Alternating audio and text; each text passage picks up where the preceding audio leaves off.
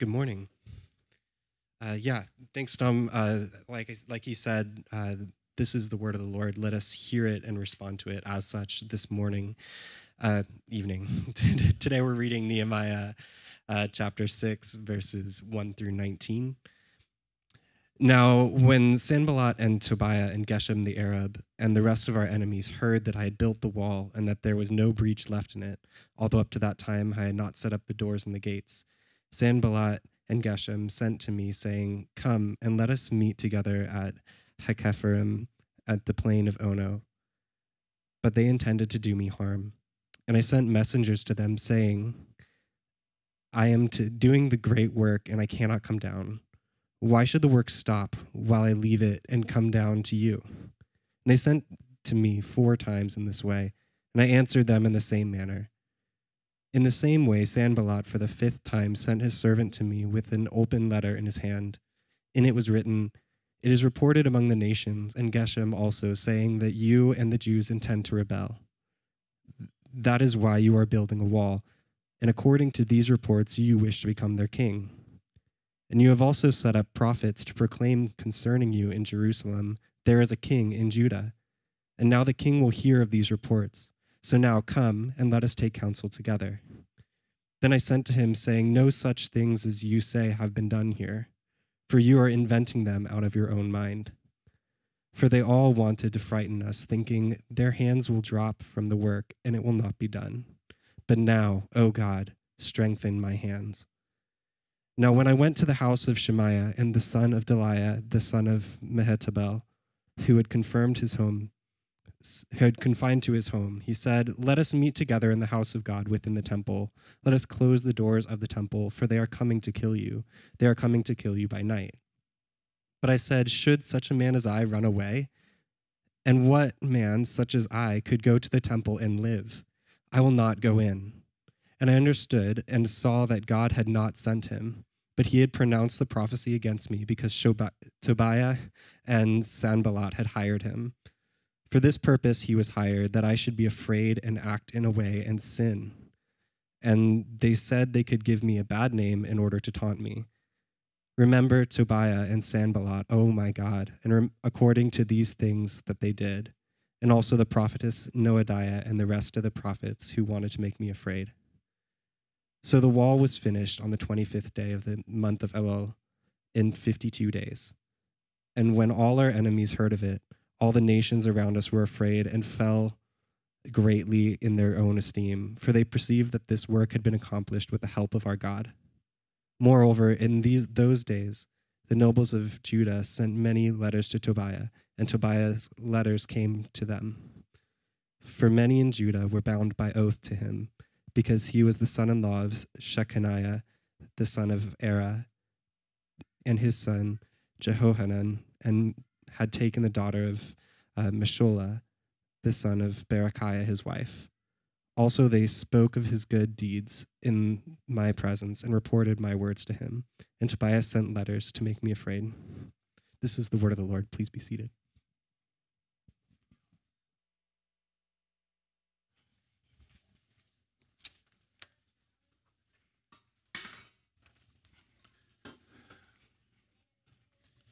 Good evening and good morning to you watching online. Good evening. Thank you. Thank you. Thank you. Thank you, Peter. Hard name, hard name, hard name, hard name, and the length of that passage. I think it's very good that we read. I mean, obviously not exorbitant amounts of scripture, but extended amounts of scripture. So we're spending time in the Word, and you're getting engaged in the Word as we begin. Man, I missed you guys. I did. It's good to be back, and yeah, it's good to be back. I will. Somebody said every time I preach, I cry. And I haven't even started yet, I'm gonna cry. If you know, if you've heard, I lost my older brother on June 10th to a stroke. back in Liberia. I'm going to make that trip to Africa starting on Tuesday morning. So if you remember, please do pray for me. I haven't been in 10 years, and there's some significant family challenges that goes with this trip, in addition to the grief. A lot of tradition, a lot of what I explained a month ago. I guess you remember when I talked about grief and how we do grief? That's happening right now at my house. There are 40 or 50 people at my house with mats, and they're sleeping at my house. So when I get there, I will join them. I'm wearing black, and I will wear black for the next 40 days to honor my brother. I don't care how it gets outside. I will wear my black. So if you remember, please pray for me. My brother meant a whole lot to me. He was the one that picked me up from kindergarten and taught me most of the things that I know. And because of poor medical services where I come from, he was taken to 2 hospitals and he was refused. And he died. It's going to cost me something, but I'm going to say something when I get there. I don't mind. Thank you. As I begin, let me remind you that what I'm going to do in the next half hour, I always tell you this, James chapter 3, verse 1, reminds me and keeps me accountable to the Word of God. That passage, that piece of scripture, that verse says, not many of us should strive to be teachers of the gospel of Jesus Christ, because those of us who teach will be judged more strictly.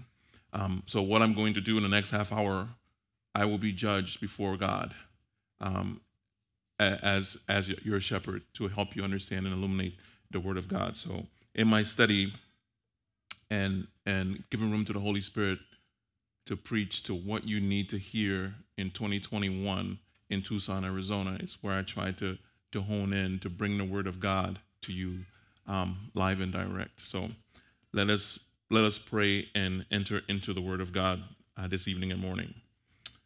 Oh, Heavenly Father, we thank you. We love you. We honor you. Lord, would you descend on this place if you haven't already, and let your presence be felt in this place, this time, Lord, and through the technology, oh God, tomorrow morning.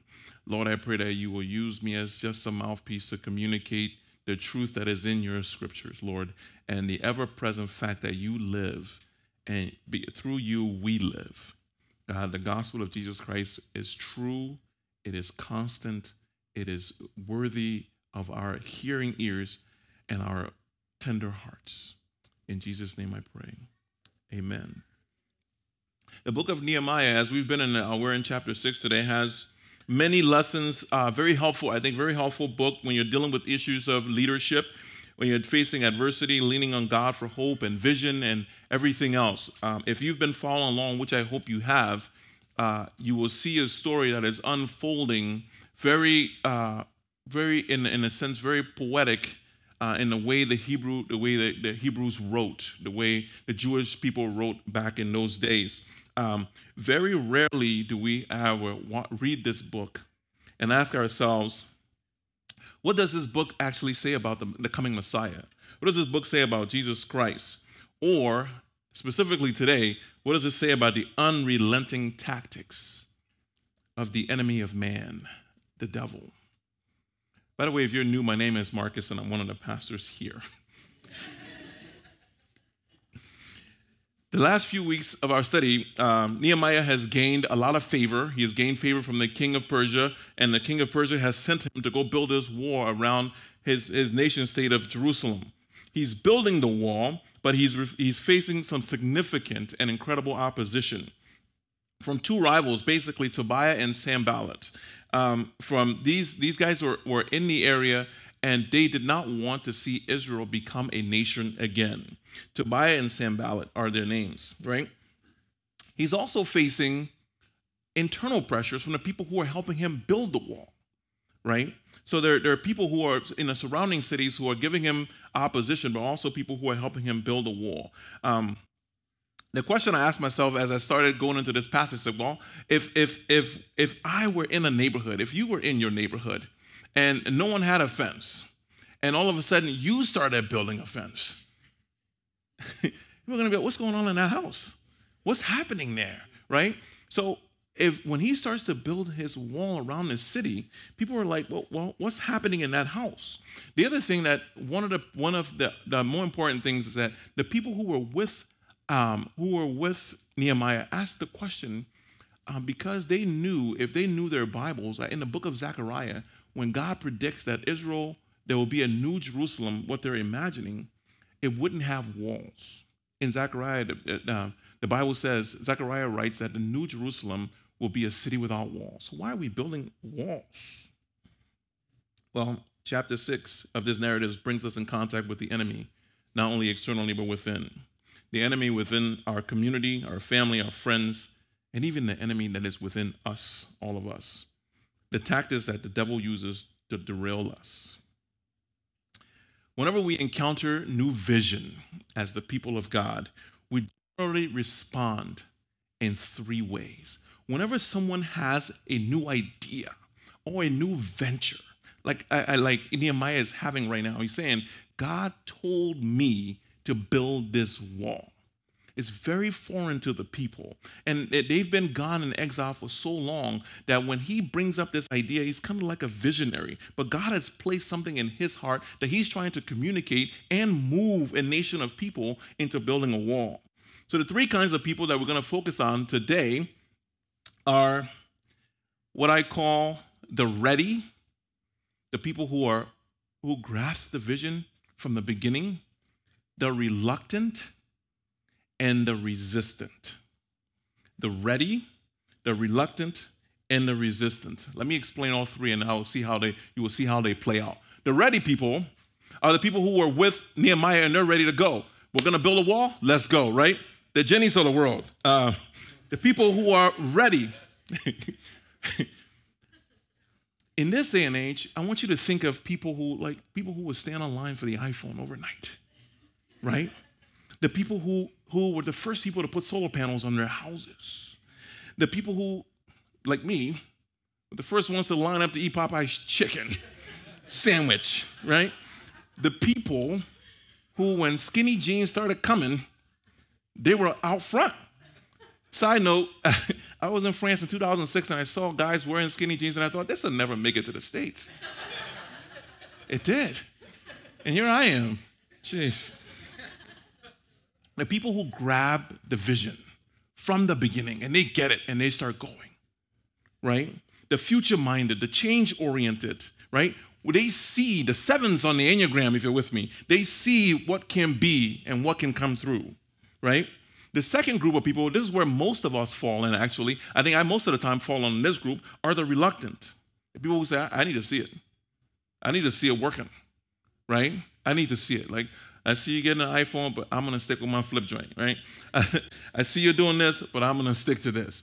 I need to see it in, there's like 70% of us are right in that group. Like, we need to see somebody else do it first. Like, all these people running off to go to space right now, like, I need to see that happen. Come back, let them be a couple years to make it back and forth before I would say, okay, maybe, right? Maybe. Pastor says it. The people in a reluctant group, the pastors or the leadership will say it, and they'll say, okay, Pastor, I trust you, and I'm going to go with you, right? But maybe I need a meeting. Maybe I need some clarification. Most of us fall in this group. The third group, by the way, all of these groups are not necessarily bad. They're just our disposition to certain things, right? The third group are the resistant. People will say, man, I'm not moving. It's not going to happen here. They're not actively not moving, but are actually going to try to stop what's happening, right? Your resistors. These are the contentious people.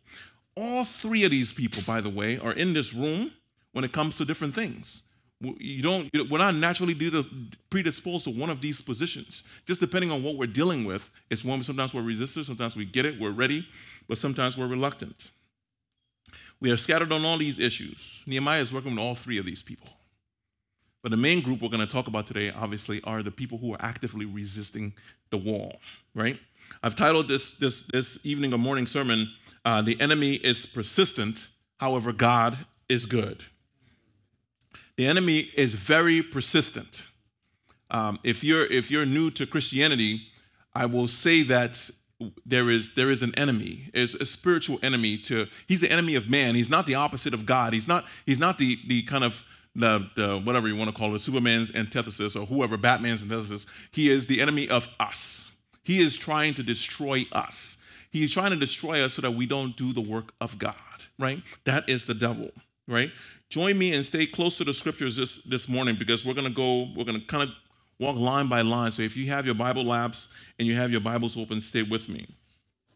So Nehemiah and the enemy, he identifies the three people in the story and the things that the enemy actually uses to draw us away from God. The tactics that the devil uses to bring us away from what God has. In this passage, in this chapter, the enemy uses 3 tactics to come against Nehemiah so that he stops doing what God has called him to do. The first tactic the enemy uses is what I call diversion. Verse 1. Now when Sanballat and Tobiah and Geshem the Arab and the rest of our enemies heard that I had built the wall and there was no breach left in it, although up to that time we had not set up the doors to the gates, Sanballat and Geshem sent to me, saying, "Come, let us meet together at Hakkephirim in the plain of Ono." But they intended to do me harm. And I sent messengers to them, saying, "I am doing a great work, and I cannot come down. Why should I stop the work while I leave it and come to you?" And they sent for me 4 times in this way, and I answered them in the same manner. 4 different times the enemy called for Nehemiah to have a meeting to get him away from the work. Because once he leaves the work, your reluctant people or your resistant people aren't going to do any work. So the enemy sees that and says, if we get him to come to meetings with us, maybe we can end this work. If we take the head of the work of God, then the body won't be able to move. If we, some people say, man, to kill something, you need to kill a snake, you gotta kill the head, you gotta mash the head. If he takes the head, which is Nehemiah, they won't complete the work. 4 times. They keep sending. I want you to keep in your mind, start thinking, who else was called 4 times? Who else the devil tempted 4 times? I hope you stay with me. If you're a Bible person, you're with me, right? 4 times they call him, let's meet. When I was getting into leadership, someone told me, if you don't want to get anything done, start a committee and have meetings. When I was a teacher, I used to put my principal on a time clock and say, listen, this meeting needs to be 45 minutes or less. Tell me it, because I don't want to sit here and not get things done. They call him 4 times, and 4 times he answers them in the same way. I'm doing a great work. I need to get this done. The second way the enemy tries to derail us, or derail Nehemiah in this case, is false accusations.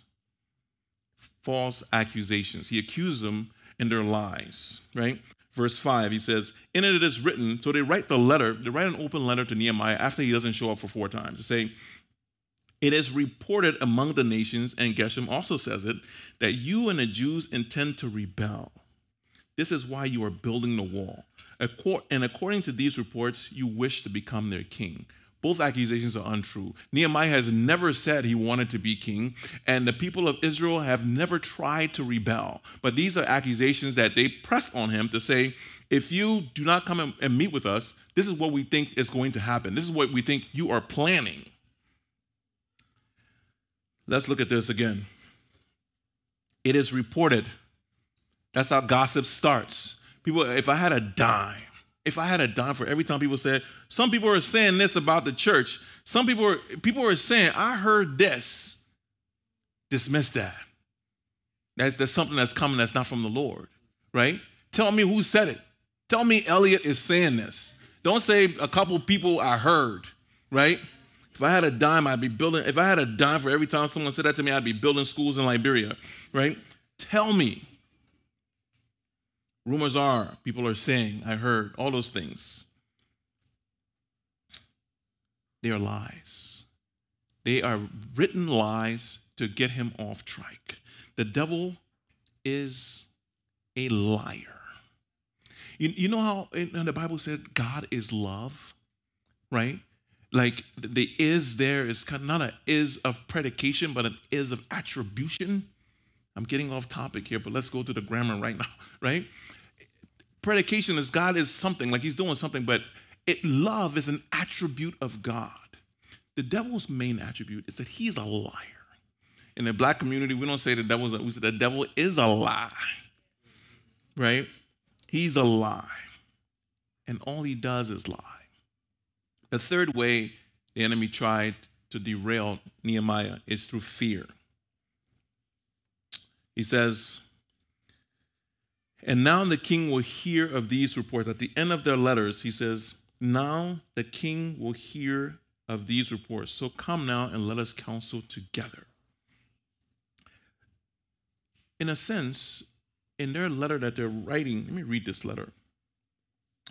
From verse 6, it says, in it was written in the letter, it is reported among the nations, I just read that, right? Verse 7, and you have also set up prophets to proclaim concerning you in Jerusalem, there's a king in Judah. And now the king will hear of these reports. So come now and let us meet. So what they're saying is, hey, we're going to go tell the king if you don't show up to meet with us. This might not seem like a big threat to Nehemiah, but it is, because Nehemiah has gotten favor. In chapter 1, he asked the king, can I please go back to my home so that I can help my people build a wall? And the king says, yes, you can go. And I'm even going to send you guards to make sure you get home. So when they say, we're going to go tell the king that you're trying to rebel, they're saying, we're going to report you. Basically, we're taking you to the principal's office because you're not doing what you're supposed to be doing. Anybody here of principal's office? No? That didn't, no? They used to do it for me. We're going to the principal's office. Oh no. The king gave Nehemiah permission to go, and now they're trying to turn it around to say he is going against the king. So Nehemiah, in verse 10, actually goes to meet with a prophet. To understand, to see all these threats, he said, you know what, let me go meet with the prophet. He goes in verse 10 to meet with the prophet in verse 10. Now he says, now when I was in the house of Shemaiah, the son of Delilah, who was the prophet, son of Mehetabel, who was confined to his home, he said, quote, let us meet together in the house of God within the temple. Let us close the doors of the temple, for they are coming to kill you. They are coming to kill you by night. It seems like a perfectly good place, a perfectly great person to be with, the prophet of the Lord. Let me go meet him. And the prophet says, man, they're going to try to kill you. Let's go to the temple. But here's the thing. This prophet is a false prophet. I'm going to take a little side note here and talk about this really quickly. Shemaiah in this story, there are terrible people who are trying to kill Nehemiah, but Shemaiah here is kind of the worst of the worst. The prophet, and in the Hebrew, it doesn't clearly say why he's confined to his home. I don't know if he's under house arrest because he's poor behaving, or he's sick in some way, or he's a shut-in and can't leave his home. But if someone can't leave their home, why are they inviting you to go to the temple with them, right? Shemaiah is basically saying, I'm going to take you to God's house to do something that is not to be done in God's house. This was not the place to have a meeting. This was the worship house of God. Let me go deeper. Verse 12, Nehemiah says, and I understood and saw that God had not sent him, but he had pronounced a prophecy against me because Tobiah and Sanballat had hired him. For this purpose he was hired, that I should be afraid and act in this way and sin. And so they gave me a bad name in order to taunt me. Shemaiah, the priest, is on the payroll of Nehemiah's enemy, Tobiah and Sanballat. And he's getting paid to basically be a false prophet. I can't tell you how shameful this is. Even in our current situation in this country, there are false prophets who are on someone else's payroll, quote unquote, and are doing things to the work of God that are contrary to what God wants to see. Shemaiah is very shameful. So how does Nehemiah handle this situation? He's got people requesting meetings of him, people wanting to go to the temple. People, they're trying to kill him at night. How does he handle the situation? How does he address it? How does he handle the distractions? How does he handle the false accusations, the fears, the threats of his life? Well, Nehemiah is a man of God. Nehemiah is in close relationship with God because he can actually discern what's happening. Does he have superpowers? No. He walks with the Lord, right? And I want to give you a non-symbolic way of saying that he walks with the Lord.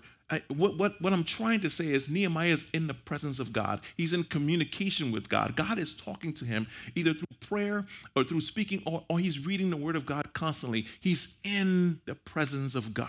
When you're in the presence of God, you're able to discern. You're able to see distractions. You're able to see the false accusations. You're able to see the work of the devil even clearly. Here's how he handles it. He correctly recognizes quickly the enemy's tactics. He says in verse 8, no such things that you say have been done, for you are inventing them out of your own mind. I love Nehemiah talking some trash here. He said, man, you guys are making this up, right? You're making things up in your own mind. I'm not trying to take nothing over. Nothing. Don't even go there, right? Then he says, for they all wanted to frighten us, thinking this will drop their hands from the work and it will not be done. They're trying to put fear in me so that I can't get the work done. He recognizes that from the beginning and he calls it out. And I understood that God, and he says in verse 8 and 9, he says, and I understood and saw that God had not sent him, but he had pronounced the prophecy against me because Tobiah and Sanballat had hired him. How does he know? How does he know that the direct deposits are going to Shemaiah's bank account from Tobiah? How does he know? They wanted to harm him. He knows that. In chapter 4, I was in chapter 6, I'm reading, I said, well, how does he know? Well, in chapter 4, verse 1 of Nehemiah, it says that now Sanballat heard that they were building a wall, and he was very angry and greatly enraged. The Bible didn't just say he was angry. It said he was very angry, and greatly enraged. There are some adjectives there, right? Angry and enraged would have done it, but very angry and greatly enraged. So that's words to say Sanballat really wants to see Nehemiah stop this thing. And it said they jeered at the Jews. They made fun of them for trying to build this wall. The second thing he does that he correctly understands, that he sees as responses to these threats are, he prays for them. He prays for his enemies. When I saw that, I said, oh man, wow. He's praying for his enemies. But here's the prayer. The NIV actually does this really well in verse 9. I know we're ESV people here, but the NIV says, after all the things that he does, in verse 9, it says, for all they wanted to do was frighten us, thinking their hands will, quote, drop from the work and will not be done. That phrase right there, but now, O God, strengthen my hand. In the NIV, it says, but I prayed. When things are happening, when the enemy is coming and you say, I'm going to stop, but I prayed. Here is his prayer in verse 12. The first word in the prayer is God, remember. Verse 14. Remember. Remember Tobiah and Sanballat. These are his enemies, saying, God, remember. According to these things they did, and also the prophets Noadiah. So he says, God, remember. Now, before we get high on our horse, you got to understand, Nehemiah is a human being. Remember here, it's not just God, remember remember Sanballat. Oh, he's my enemy. I'm going to pray for him. The Hebrew word that he uses here in remember is a call to action. Like, he's not asking God to remember, just intellectually remember them. Like, don't forget them, God. Oh, yeah, I got like grocery list, right? Not that. What he's calling is, he's calling God to remember and actually act.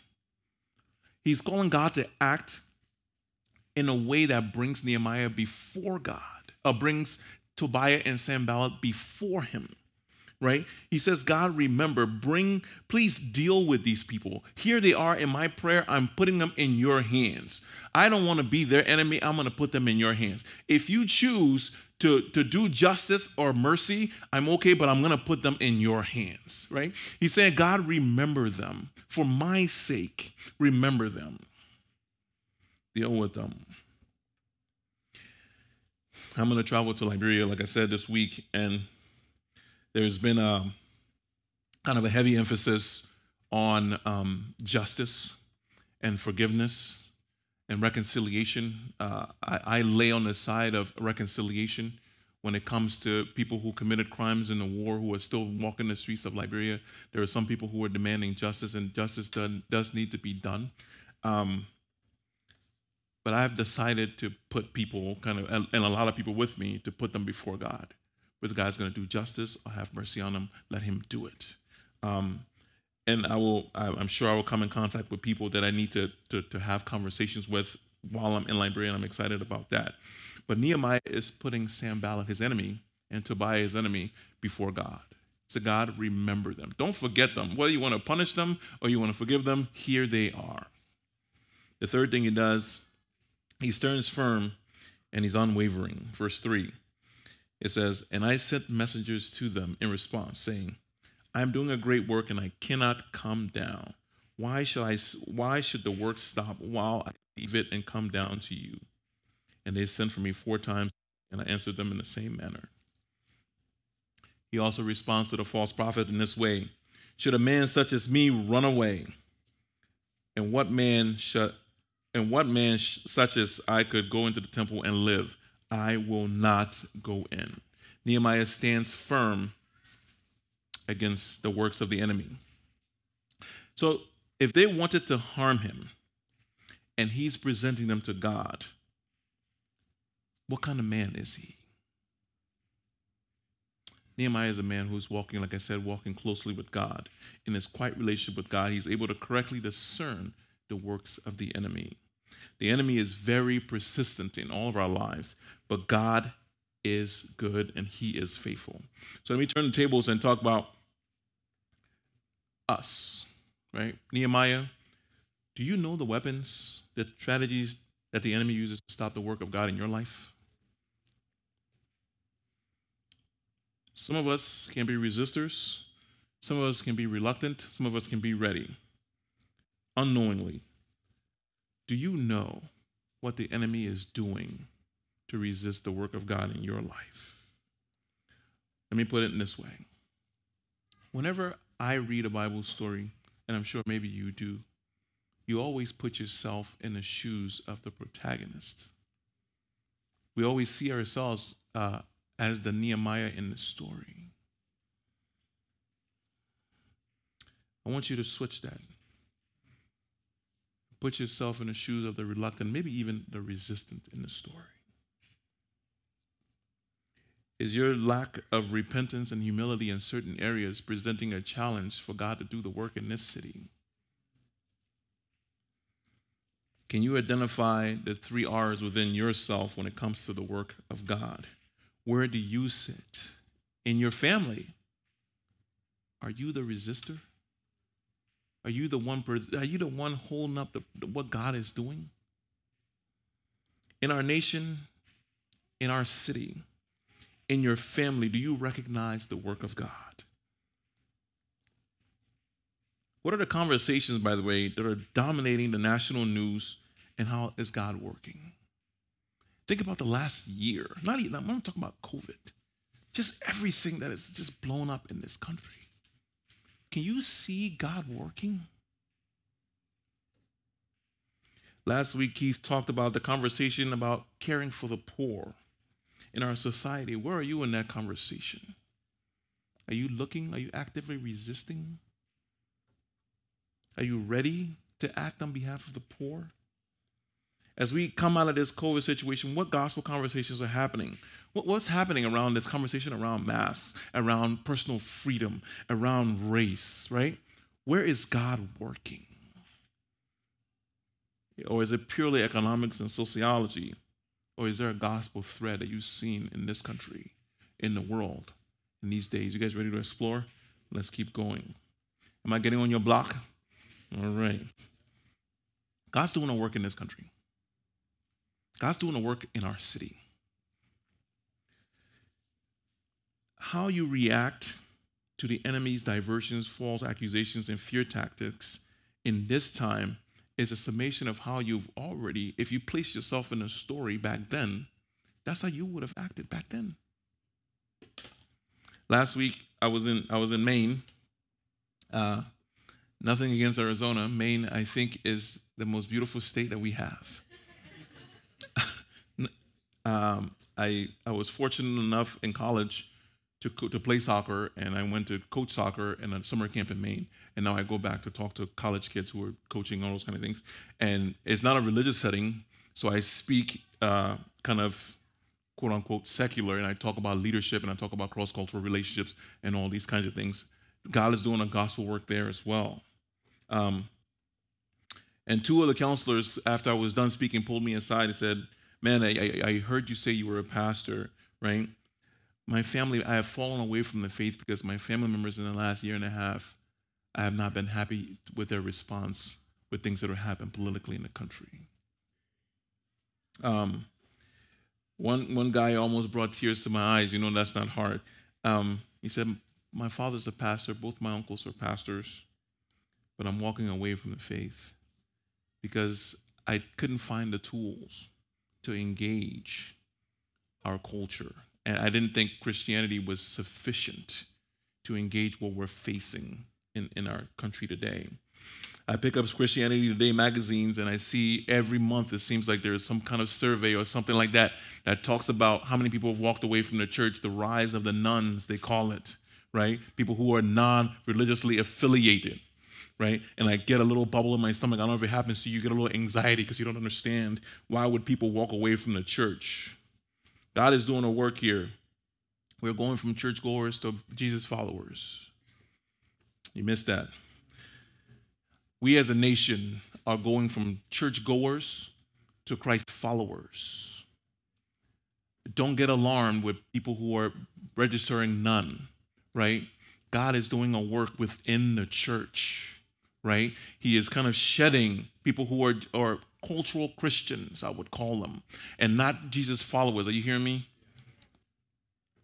This country, that, by the way, this is 4th of July, and can I just say that I love America?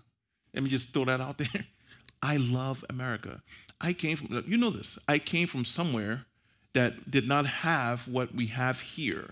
One of the biggest reasons I like this country, I love this country, is the ability of this country to look in the mirror and make adjustments. Like James says, right? We are part of the looking in the mirror and making an adjustment. Our country is becoming a mission field. Uh-oh. Resistors? Reluctant? We are on a mission field. God is doing a work in our country, in our city, that we cannot afford to be resistors. We have to have the discernment to see what work God is doing and get on that path. Have you ever thought about America as a mission field? I have, and you should. Matter of fact, break it down this way. Tucson is a mission field. Break it down this way. Your block is a mission field. Break it down this way. Thanksgiving, Christmas, family meals, that's a mission field, right? And you are probably not dealing with people who are adverse. You're dealing with people who are church-going people. Somebody's going to say amen sooner or later. New ideas that are not so new are here, right? I started an exercise regimen a few months ago because I got Tucson happy. Tucson got too much good food. I stepped on the scale one day. I had to close one eye to make sure I was looking at the scale with my good eye. Like, is this the number? Is this where we are? So I had to pause, right? I had a resistor in me. You know you need to do it. You know you need to do it, But you're looking at the thing that's happening. Like Nehemiah has people building a wall. They know they need to build a wall, but you're thinking, man, how long is this going to take? Pray about these things. Ask God. Walk with God in these times. If you limit yourself to just engaging our culture through a screen, you will miss it. You will miss what God is doing if your only engagement with society, with the culture, is through a screen. If you feel anxiety because you don't have the theological framework to handle current issues, God is working. Get around the table. Where is Jesus? Where is Jesus? Where is Jesus? Where is Jesus in our city? Can you identify the work of God in our city and say, God is doing something here, I need to jump, I need to get on board? Can you identify the work of God in our city? Let me remind you as I close this evening or this morning that in this passage, Christ is in it, right? Let's pull it out. Christ is in it. Jesus himself faces the 3 R's in people. Look at his group that he's hanging out with. The disciples. Nehemiah is imperfect, but he's pointing us to a perfect person that sees and understands temptation and deals with it properly. Right? In Matthew chapter 4, the Bible says Jesus was tempted by the devil. By the way, it doesn't say 3 times. It could have been more times than 3, but it just records 3. So it could have been 5, 10, but Matthew records 3 of Jesus' temptations. And how does Jesus handle it? He comes back with scripture. He stands firm, right? The false accusations, all the stuff that the devil is calling up to, he's able to stop it. Do you have scripture in your life to call out the devil? Jesus received the same accusations that Nehemiah receives, right?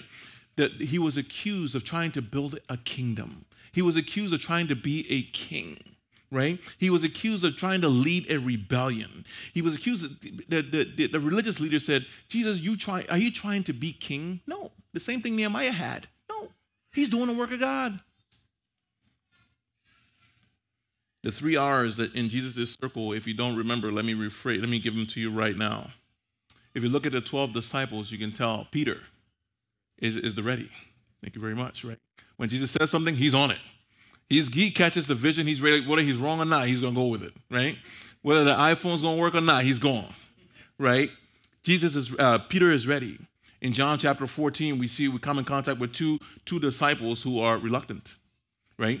If you think of Philip, right? Jesus gives Philip the vision. He says, I'm going to prepare a place for you. And Philip said, where are you going? Tell us so we can see the Father. He's like, I'm not sure, right? Thomas, what does Thomas say? I need to see it before I believe it. I need to see the scars in your hands before I believe that you're actually real. He's a reluctant. Need I say more about the resistant? Are you with me? Do I need to call his name? Judas. He's not only resistant, he's actually actively trying. He's selling Jesus. Not in a good way, by the way, right? He sold Jesus out. The same 3 people, the same personalities you see displayed before you. Discernment, folks, doesn't come by magic. To discern what God is doing in our city, in your family, even in you, comes by spending time in the Word of God. Nehemiah's discernment, right? Don't be surprised. Don't not be surprised in your life when the enemy comes. Walking with God, I would say, is a metaphor for spiritual closeness with God. If you aren't in relationship with God, if you aren't spending time with the Lord, when the devil comes, you will not recognize his tactics. You will deal with situations that are spiritual, right? Purely practical. And practicality is not going to work when you're dealing with a spiritual thing. You're not dealing with flesh and blood, folks. Nehemiah was not dealing with flesh and blood. He was dealing with principalities and powers. Spending time before God is the only way to recognize the devil's schemes. The enemy is persistent, but God is good. I'm not sure where you are today in your work or your walk with the Lord, but I want to urge you to sit at some point this week and say, what is God doing in this city? And am I a part of that work? Am I ready? Am I going? Am I reluctant? Or am I actively actually resisting what God is doing? You're one of those three. And when you recognize where you are, don't stay where you are. Start moving. Start moving. Because I guarantee you there's 1,000 things that God is doing in this city. Foster care and adoption, abortion, housing with the poor. There are just countless things that God is doing in this country, in this city, in the university, wherever it is. Find a place. Call yourself out and become a ready person for the Lord. Amen. Let us pray. Thank you, Father God, for helping us discern what the enemy does and how he operates. Lord, but we are in no way afraid of him because we are covered. May we seek you and only you out of love and not fear. May we walk as you walked. May we recognize that you are who you are, no matter where we are. Would you show us what you're doing in our city? What projects you're involved in? What spiritual work? What prayer groups? What poverty neighborhood? Wherever we need to be, may we be a light and not be resistant, actively resistant against your work. We thank you, Lord, for what you have accomplished here today. In Jesus' name, amen.